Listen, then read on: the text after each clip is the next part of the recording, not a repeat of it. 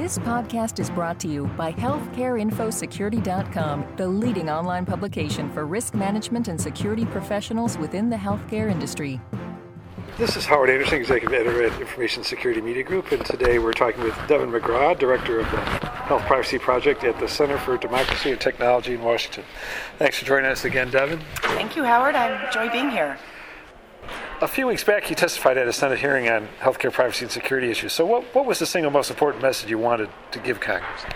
So I testified about a lot of things, but I would say you could wrap them into one message, which is that health, privacy, and security policy issues should be a major priority for Congress as we move toward trying to turn the nation into one that shares data on paper, if at all, to more robust collection and sharing of data to improve individual and population health. And you're not going to get there unless you really pay attention to privacy and security issues. And that means clarity of the law, which requires the release of the regulations we've been waiting for so long, enforcing the law better. And I think those messages came through. But the common theme is really that this is a priority that needs the attention of both Congress and the regulators.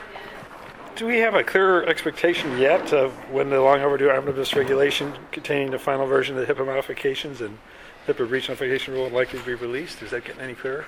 Not really, unfortunately. You know, I think the agency told Congress at the hearing that they are working very hard to get them out as expeditiously as possible. And so, you know, some of the sort of rumors that it wouldn't be until to early 2012 or even until the election have sort of died down a bit, and people seem to be back focusing on potentially having these regs out by the end of the year. But all of it is speculation at this stage because the agency has said nothing definitive in terms of committing to getting these things done by a certain time. And it hasn't gone to OMB yet, so that builds in some extra time, it builds right? in some extra time there as well. Yeah. So it's really going to require a commitment from both HHS and the administration to expeditiously get this stuff out. And we know that when something is a priority for them, they can do this. Mm-hmm. What about the Nationwide Health Information Network governance rule that a lot of the Tiger Team recommendations being lined up? Could that be coming here in the spring? Or? Yeah, I mean, I hope the governance rule will be out in the spring. What we are hearing is that they expect to release it around the same time as the proposed rules for Stage 2 meaningful use and certification of EHRs, which would mean that it would come out sooner in 2012 rather than later. So whether that means waning months of winter 2012 or early months of spring, I don't know. I think it would be really unfortunate for that rule to be significantly delayed because, you know, a lot of health information technology infrastructure and the DIRECT project have been kind of waiting for the guidance about what's going to be expected of them above and beyond what might be legally required by HIPAA or state law, and to delay getting that out is hugely problematic. So it could be about the same time as the Stage 2 meaningful use regs. Yeah. I mean Okay. that's our understanding. So, you know, obviously if those rules came out as a package, particularly if they're actually consistent in terms of the expectations that are set, I think that would be most ideal. Sure, you'd like to see security provisions for HIE included in both, right? Yes, I would. And kind of disclosures, that's going to be much later then probably, right? Yeah, I believe so. I think that the proposed rule obviously was highly controversial. There were a number of issues raised by industry stakeholders. We raised some issues as well. I think we thought that the Office for Civil Rights took a very patient-forward approach to the rule in terms of trying to maximize what they thought the technology could produce, in terms of giving patients more transparency about how their records are accessed. But the technology really can't deliver in the ways that we had hoped, and we're convinced about that. And I think they're going to have to scale back. You're talking about the access reports. The access report. As co-chair of the Privacy and Security Tiger Team that advises the Health IT Policy Committee, what do you see as the team's major tasks for next year? What are you going to be working on? Well, we're in the process of trying to figure that out, actually.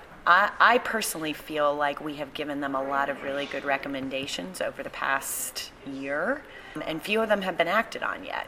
And so my own view is that I'm a little bit reluctant to spend my own time, quite frankly, and the time of other people to continue to sort of add to the pile until we get a sense of what HHS is willing to do with what we're saying. I think, to ask people to put in a significant amount of time for recommendations that just sit on somebody's desk, I'm not willing to do that, and I'm not willing to put anybody else through that process.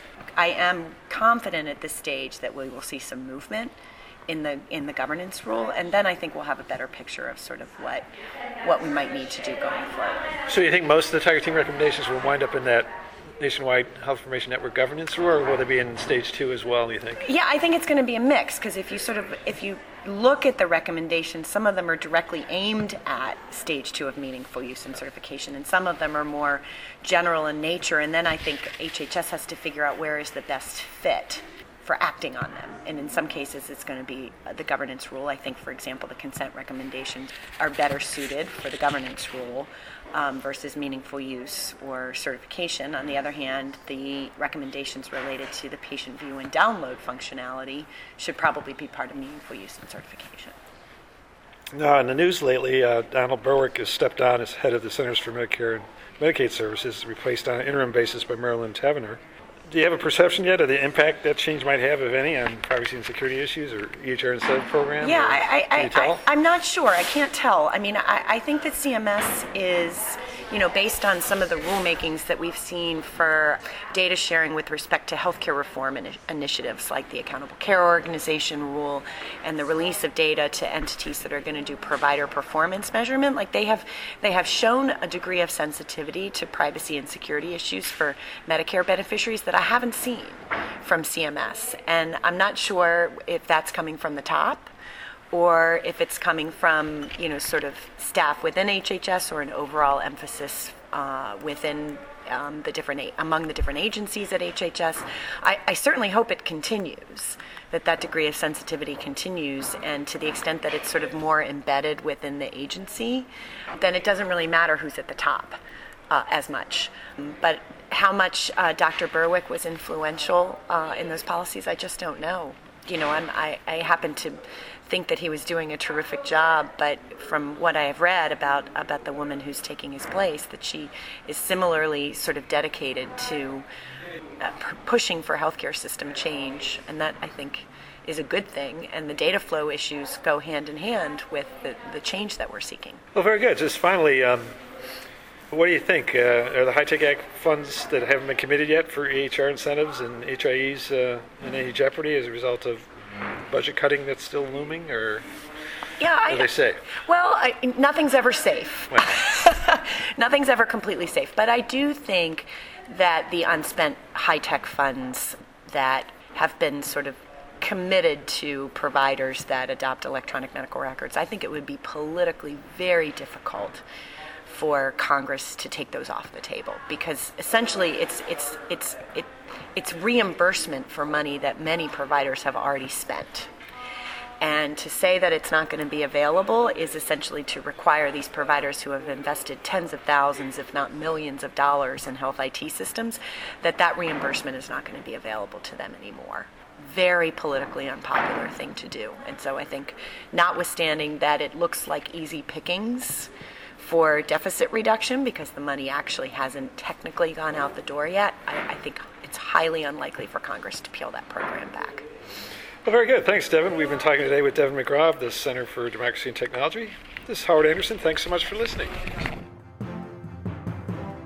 This podcast has been brought to you by HealthcareInfoSecurity.com. For more interviews, breaking news, research, and educational webinars, please visit www.healthcareinfosecurity.com.